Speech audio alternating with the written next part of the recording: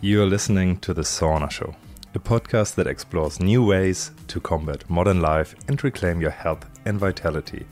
My name is Sebastian Mirau and I'm the CEO of Clearlight Saunas International and a passionate entrepreneur and health enthusiast. I'm sitting down with scientists, holistic health practitioners and change makers in the wellness space to talk about all things detox, health and happiness. So welcome to the show, Megan. So excited to have you finally on our show. And I would love if you could talk a little bit how you got all into this realm of food and and health, and I guess having quite an enterprise around the whole topic, and then bringing that to the wider world also through books and all sorts of things. But how did you actually get into it?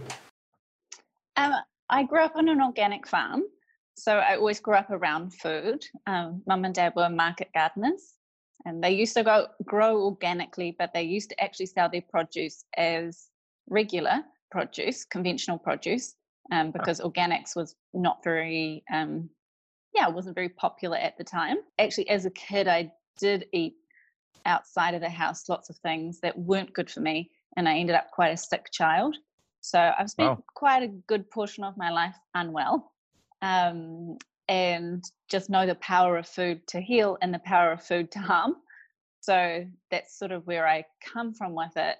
And just as a kid, having all those foods that, desiring all these foods that were terribly bad for me, and wanting, with my company, trying to make food that is good for you really desirable as well. So it's really, that was the emphasis, is to no one mistake our company as a health food store cabinet of food.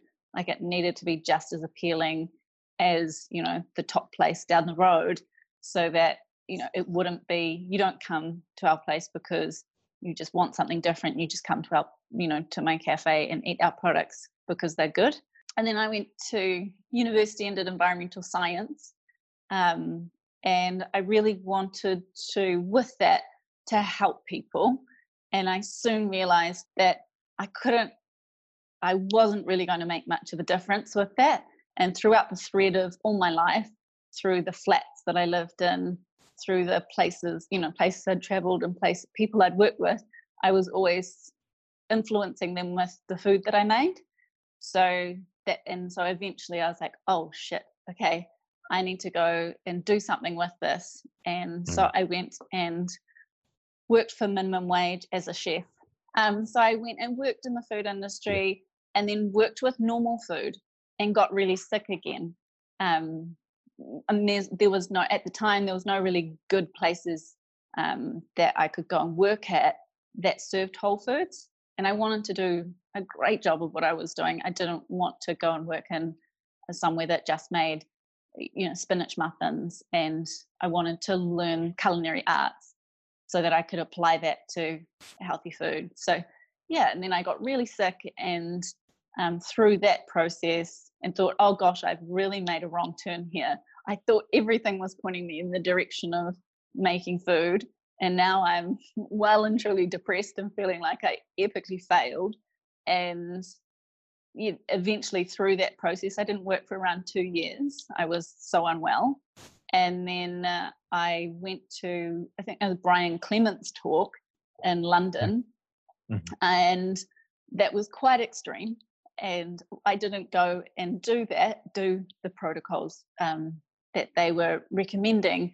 Which is, it's quite an extreme one. When you say that, you mean like it's a lot of green, what is it? Not green juices, but actually wheatgrass juice, all raw, that type of thing. Yeah, all raw. And, they were even talking about the blender damaging the food. It was really like an extreme version of raw as well. I eventually started incorporating more of that, and I eventually started to get my energy back, and things started to look a lot better for me. And so Little Bird sort of comes out of that experience, and just my real desire, my original desire of trying to create food that made people feel good, feel nourished, and just inspire people to go and do that themselves at home. I think when I found Little Bird, I thought you were a raw food restaurant that's what it was to that, you know, and a really good one, of course, and you know, quite a few superfoods and, you know, really quite unusual but really healthy additions to what you normally see as ingredients. But would you call yourself still, or have you ever called yourself a raw food restaurant, or is it actually or do you don't have a term for what do you have for who you are? Well, I think originally, like all the packaged products that we do are activated and dried for several days, so and sprouted as well. So we make sprouted buckwheat cereals and things. So all our products were always raw, and they still are. I think the market sort of changed quite a lot. A lot of competition came into the market. It's heavily labor intensive to do 100% raw in a commercial setting. And I think the best raw food in a way is the food you make at home. So the gourmet raw on a regular basis is very rich. And so to me, that I wanted to make food that made people feel good. And I didn't find that the gourmet raw stuff over and over and over again, it was more like a treat. If you were on a raw diet, it wasn't providing the health benefits that I, had received from the sort of raw food I'd been making at home. Yeah. So, are you still sort of hooked on particular diets that you think are beneficial, or would you distance yourself from any diet and actually say, like, what I've created is something quite different, and I wouldn't call it a diet or anything like that? It's just something else. Yeah, it's definitely not a diet, I think. I call it like a lifestyle. So it's, it's sort of a way of eating, a way of being. And I don't think there is necessarily one diet that's right or wrong. We're a plant-based restaurant, and I really believe in having a very low animal, input diet, and we have a purely plant-based diet. But I'm very wary of being too rigid and saying this is right and wrong, and everyone is so different, and everyone is at a different place along the way. And if I can help encourage people to have more plant-based meals and more whole foods meals and add raw meals into their diet, then that's a much better place to be than being rigid and kind of offensive to different groups of people. Yeah. Can you tell us a little bit about the observations that you have made when people actually go on, eat the way that your restaurant provides food, and then also what a junk food diet of that same style would do to people? Like, have you observed anything around that? Yes, definitely. I think I think it's sort of obvious with the junk food diet, it just doesn't last, and then you can feel okay for a little while. You might have cut out some foods that weren't serving you, but essentially all of those highly processed foods will end up, unless you've got an incredible, there is the odd person that just they can put anything in their body and they seem to be okay. But generally, we'll put on weight, the skin will get worse, just the energy. It's like that, it dulls, that sort of food eventually dulls you. There's not enough vitality in it. And I feel like we sit in a middle ground where our food is really nourishing. It's with all the fermentation and sprouting things that we do, it's easy to digest, but also really satisfying. People tend to not, we have a lot of customers that have been coming for the entire time that we've been open on a very regular basis. Yeah. And, they really miss what we do when they go away, because there is this real focus from me to create meals that really satisfy people. So you're not hankering for something else in the afternoon. You're just really satisfied because you've had a wide range of nutrients that are easy to digest, and it's really filling. And that's kind of what we specialize. And then we have all our amazing green smoothies and juices and stuff, so you can have that really bright, sort of vital raw food in there as well. It's kind of nice balance of things. Mm-hmm. If you don't mind, Can you point out to me what would be a typical junk food, health food that you would think like long term it's not really great to live on? I think I mean the processed fake meats, You're right. really, yeah, really quite difficult to digest. It's a fun thing to have. So, if you're going out for a burger or, it's fun. Those things are fun. And to have as on an occasional thing, that it's not something you want to put in on a regular basis. I think you would find when you're having that kind of food on a regular basis, you would notice congestion. And a lot of those processed meats often get fried. So it's the fried foods and the fake meats. I think that people see them don't sort of equate what that might be doing to your body and how hard that might be to digest. And that's what I always come back to is how hard is something to digest? Um, Mm, how long is it taking? Not that everything needs to be fast, otherwise you're yeah. just addicted to a high. Um, but there is that sort of balance there, and something you notice between having activated nuts versus unactivated nuts, and everything just sits better. And it's for me, it's that process of getting to know your body and trialing foods and just really noticing what it does in your body energetically, and then sort of developing a diet that works for you from there. But Yeah. I think, the relationship between emotions and food is so big. And I remember like when it was, quite high raw, like I would click with the people that were between 90 and 100% raw. Yeah, 98 was sort of like, the optimum because it was always a little bit. And anything else below that, those are different people talking about segmentation that you mentioned before, right? That's just crazy doing that. But I think what I found is that after a while, you just move away from these extremes and just find something that works for you. And it's often simple, right? So I think I can probably find something in almost any supermarket, get the sprouts, I don't know if they have organic seaweed, and you just put something really simple in there and it somehow works. And, I'm certainly not saint when it comes to eating. But I remember when I was raw foodist, I was thinking the Ministry of Health should really make this mandatory, that this is the way food should be and everyone will be happy. And that leads me sort of like to a really important question, because if I look around, a lot of diseases seem to originate from lifestyle, which has a lot to do with what we put into our body and what we don't put into our body.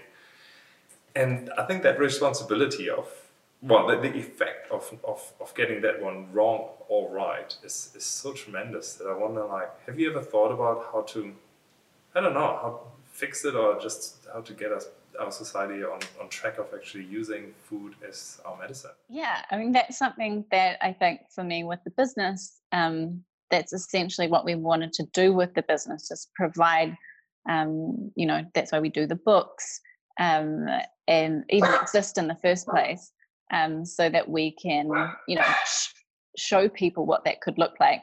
But I think for me, longer term, that's really what I want to tackle is trying to get some policy around food introduced, and getting it's actually harder to get a message across now in some ways because of the way people consume media. So everyone's consuming media that sort of actually reinforces their current viewpoint, whereas previously everyone would just watch the same TV show or read the same paper. So it is harder to sort of get a group message across. But in New Zealand, we're small, which is great, and actually relatively flexible because we don't have really, very long traditions. So I do hold up hope for us as a country that eventually, through good governance, that could help get the message across around healthy eating, and what a whole foods diet can do for us as a nation, our productivity, reduced healthcare costs. I mean, the reduction in healthcare costs could be transformative on a society in terms of funds available, and the stress it creates on families, having people sick, the cost of it, like it's just it's such a big problem. And I think at a governance level there has to be ways of gradually working towards reducing the cost of healthcare through promoting and perhaps subsidizing primary foods like fresh fruit and vegetables, because it is that is a massive barrier. The cost, there is the way we emotionally eat, which is obviously is a little more complicated, but then it isn't for the average person. It is expensive, especially in a country like New Zealand that is an island. Our produce is quite expensive, so it is a big barrier for people to easily have an abundance of that. Calorie for calorie, you can get a lot more calories out of processed foods by so I don't know the ratio, but some very significantly than if you eat a whole foods diet. And just education around how people do that. I think there's a lot there that can be done, and more people sort of need to be tackling that and focusing at it just purely from a financial perspective. Even just the burden of healthcare and the cost of healthcare is just, it's phenomenal. And if we could reduce that and reduce the number of people in hospitals. I mean, the hospitals are overrun in most countries, and the doctors and nurses aren't able to do the job that they would like to do because they have to see so many people. So there's so many reasons to sort of really focus on that and reduce that. And that's something that I'd like to do eventually, is be a part of making that happen, because I think it's something that's quite overlooked of how big an impact it could make, and it will take time. It's not going to be something that happens overnight. But I do think in a country like New Zealand, there's the potential for that to happen quicker than perhaps in other places, just because of our size. I guess humans want freedom, and we want freedom in our countries. But if you think about it, there are certain reports that get released every year that would tell us the dirty dozen. Those are vegetables or whatever, food products that are known to have pesticides, herbicides, and the whole lot in it that are obviously cancer causing, or not a lot of studies show that there's certainly something not so good that happens when you eat it. Why on earth would you just inform people and not say, this is actually toxic, this should not be allowed, therefore organic farming is the only way you can do when you grow these particular foods that obviously have too many residues to really cause all sorts of problems? It just doesn't make sense to me. And I wonder, well, is it the lobby, is it the food lobby that really is the problem, and they're big enough to stop that, or what it is? But that's common sense. And the amount, the dollar amount that you put against the diseases that come from ingesting all these different chemicals must be outweighing easily the benefit that we have of an industry running on that is really not sustainable for nature, for health, and for the whole planning side. I don't get it. It doesn't make much sense to me. No, it doesn't make sense. And I mean, that's a really good point. And I grew up, my parents work in organics and were a part of the original certification body in New Zealand. So I come from, if I come from a church, it's the Church of Organics, and the importance of, not putting chemicals in the environment, and what that does to our waterways, and we can't get away from it once it's there, and how important it is to minimize that. I don't think in New Zealand it's too much to do with lobbies, especially around the vegetables and fruit, because I know because we export a lot, our high residue crops previously have had to come down because for export, because countries wouldn't take them. But in some countries, obviously, it would be lobbies. But I think it just seems like a complicated, controversial topic, where that stuff's not really controversial anymore. So I think that stuff is probably ripe for change in the near future. Can you talk a little bit about the connection between our consumption habits and climate change, and how you see that that can be actually fixed by how people shop and consume? I mean, climate change is such a massive issue, and it's not one. There's not one thing that's going to one thing that's going to sort of change it all. But the way we consume so many different things, and if we can, especially around food, like it's just it's incredible to think of the billions of people, and if we changed the way we approached food, what a dramatic change that would make to climate change. And not, obviously reducing meat and dairy is a big part of that. There's the science for that, and especially people living in cities. That is one of the most powerful things people in cities can do to reduce their impact. But it's also, that's where processed foods too come in. You look at the amount of packaging and the amount of energy that's gone into producing those foods, and the amount of chemicals, etc., that goes into that. Over billions of people, there's a phenomenal amount of waste of chemicals that are going into the environment that don't need to otherwise. So if we become really specific, and I think I asked you about two things. One is, what do you think in terms of environmental impact? What are the top three things that you would recommend people to take away and to try or to focus on? And then the same in terms of getting, having a more healthy diet. I know you touched on it, but your top three there as well. Would you mind sharing that? Yeah, so I guess my top three on environmental is reducing or stopping your consumption of dairy products. That actually tends to have more of an environmental impact than meat. And also on our health as well. Is a large portion of the population does not has an intolerance to dairy. It's very inflammatory, and it's just, especially if it's not organic. That would be probably one of that goes in both categories.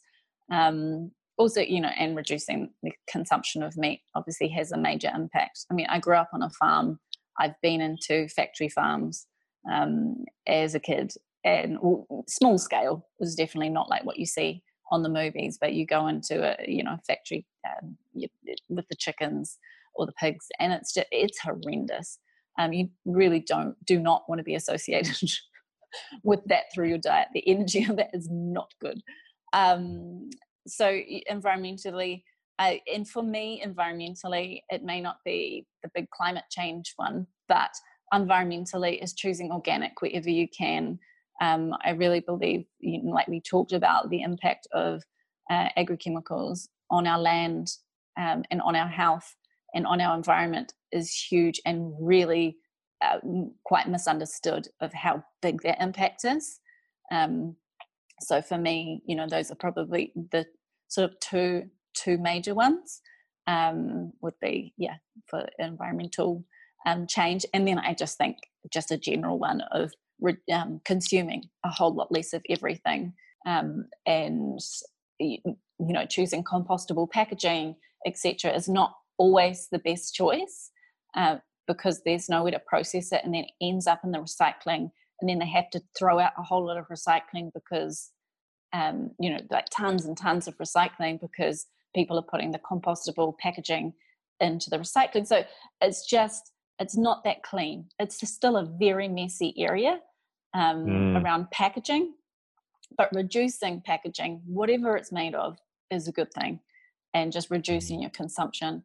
And then for health, I would say my top one is usually always greens.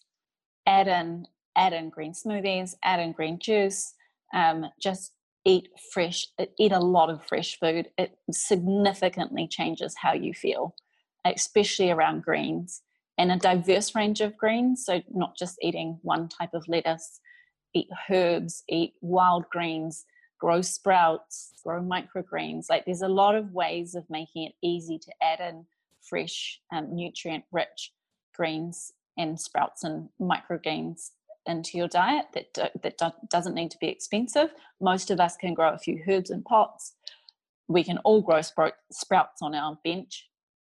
And microgreens take another step, but still they're pretty damn easy as well. So and they make a big difference. They're like little powerhouses of nutrition, all of those microgreens and the sprouts. But there's just something about fresh green food I mean, there's lots of information on why that's good, but it's more like a feeling. Don't worry too much about the science of why something's good. It's just feeling it and knowing that it's so good for you. So that, and then for me would be fermenting. Fermentation has made a big difference to my gut health and has made my gut so much more robust. And I notice it in other people as well. It makes it easier to digest all sorts of foods and get more nutrients out of your food by having a healthy gut. And it's quite a cheap, easy, and quite fun way to improve your health. There's so many things you can make yourself. I mean, it's so easy to make your own sauerkraut. And if you want to try making kefir or kombucha or any of those things, but really it's more on the vegetable ferments where you're going to get the best results. And then I guess the third one would just be just that thing. It's not a specific food, but coming back to whole foods and trying to eat food in its whole form as much as you can, and really getting in. And I mean, over in that whole in the health side of it, I think the most important thing is actually taking responsibility for your health and not reading something on a page and go, well, they said that's right, I'm feeling a bit sick. 2 weeks after continuously doing this, maybe that's not a detox effect. That is, that might be that your body doesn't tolerate tomatoes or whatever it might be. But it's really developing a relationship with yourself and getting to know your body and not, learn things. I mean, I love going out and learning new things and listening to things that sort of challenge my ideas of what looks healthy and what I may think is right. And it's great to challenge the ideas that you have and try new things, but own your health and own your life, and don't try and outsource that to a practitioner or to some pages in a book. Own that and make that your experience. And if you're working with a practitioner, work with them. Don't get them to do the work for you. It's sort of a two-way street. Before we wrap up, I just have a couple of questions that I ask every guest. The first one is, what are your favorite 3 things to do at the moment? Like, let's rephrase it. What are the 3 things that get you out of bed every morning? I mean, I love our business. That's definitely what gets me out of bed. I love what it does and what we do for people and the people that work for us. I mean, it really is, it's the hardest thing that I've ever done and probably will ever do. It's, we've been in business for almost 10 years now, and it's certainly had lots of ups and downs, but it's the greatest learning experience I've ever had. And, certainly the customers and the staff that we have, and definitely get me out of bed. It's, it's a great gift to be able to have that experience of running a business. It's a challenge and just such a gift. Can you think about one fun thing that at the moment is sort of on your agenda that you look forward to? Just a fun thing, like. I love going actually, my greatest joy at the moment is hoju cha. Hoju cha is roasted tea. So it's roasted tea leaves, and I found it in the powdered form. So hoju cha drinks. That's honestly so small, but so exciting for me. Is it this twig tea? Is that what it is? Well, it's a little bit like twig tea. I think there's twigs and leaves that have been roasted, so it's a bit like bancha tea, but it's the twigs and the leaves. And I'm obsessed.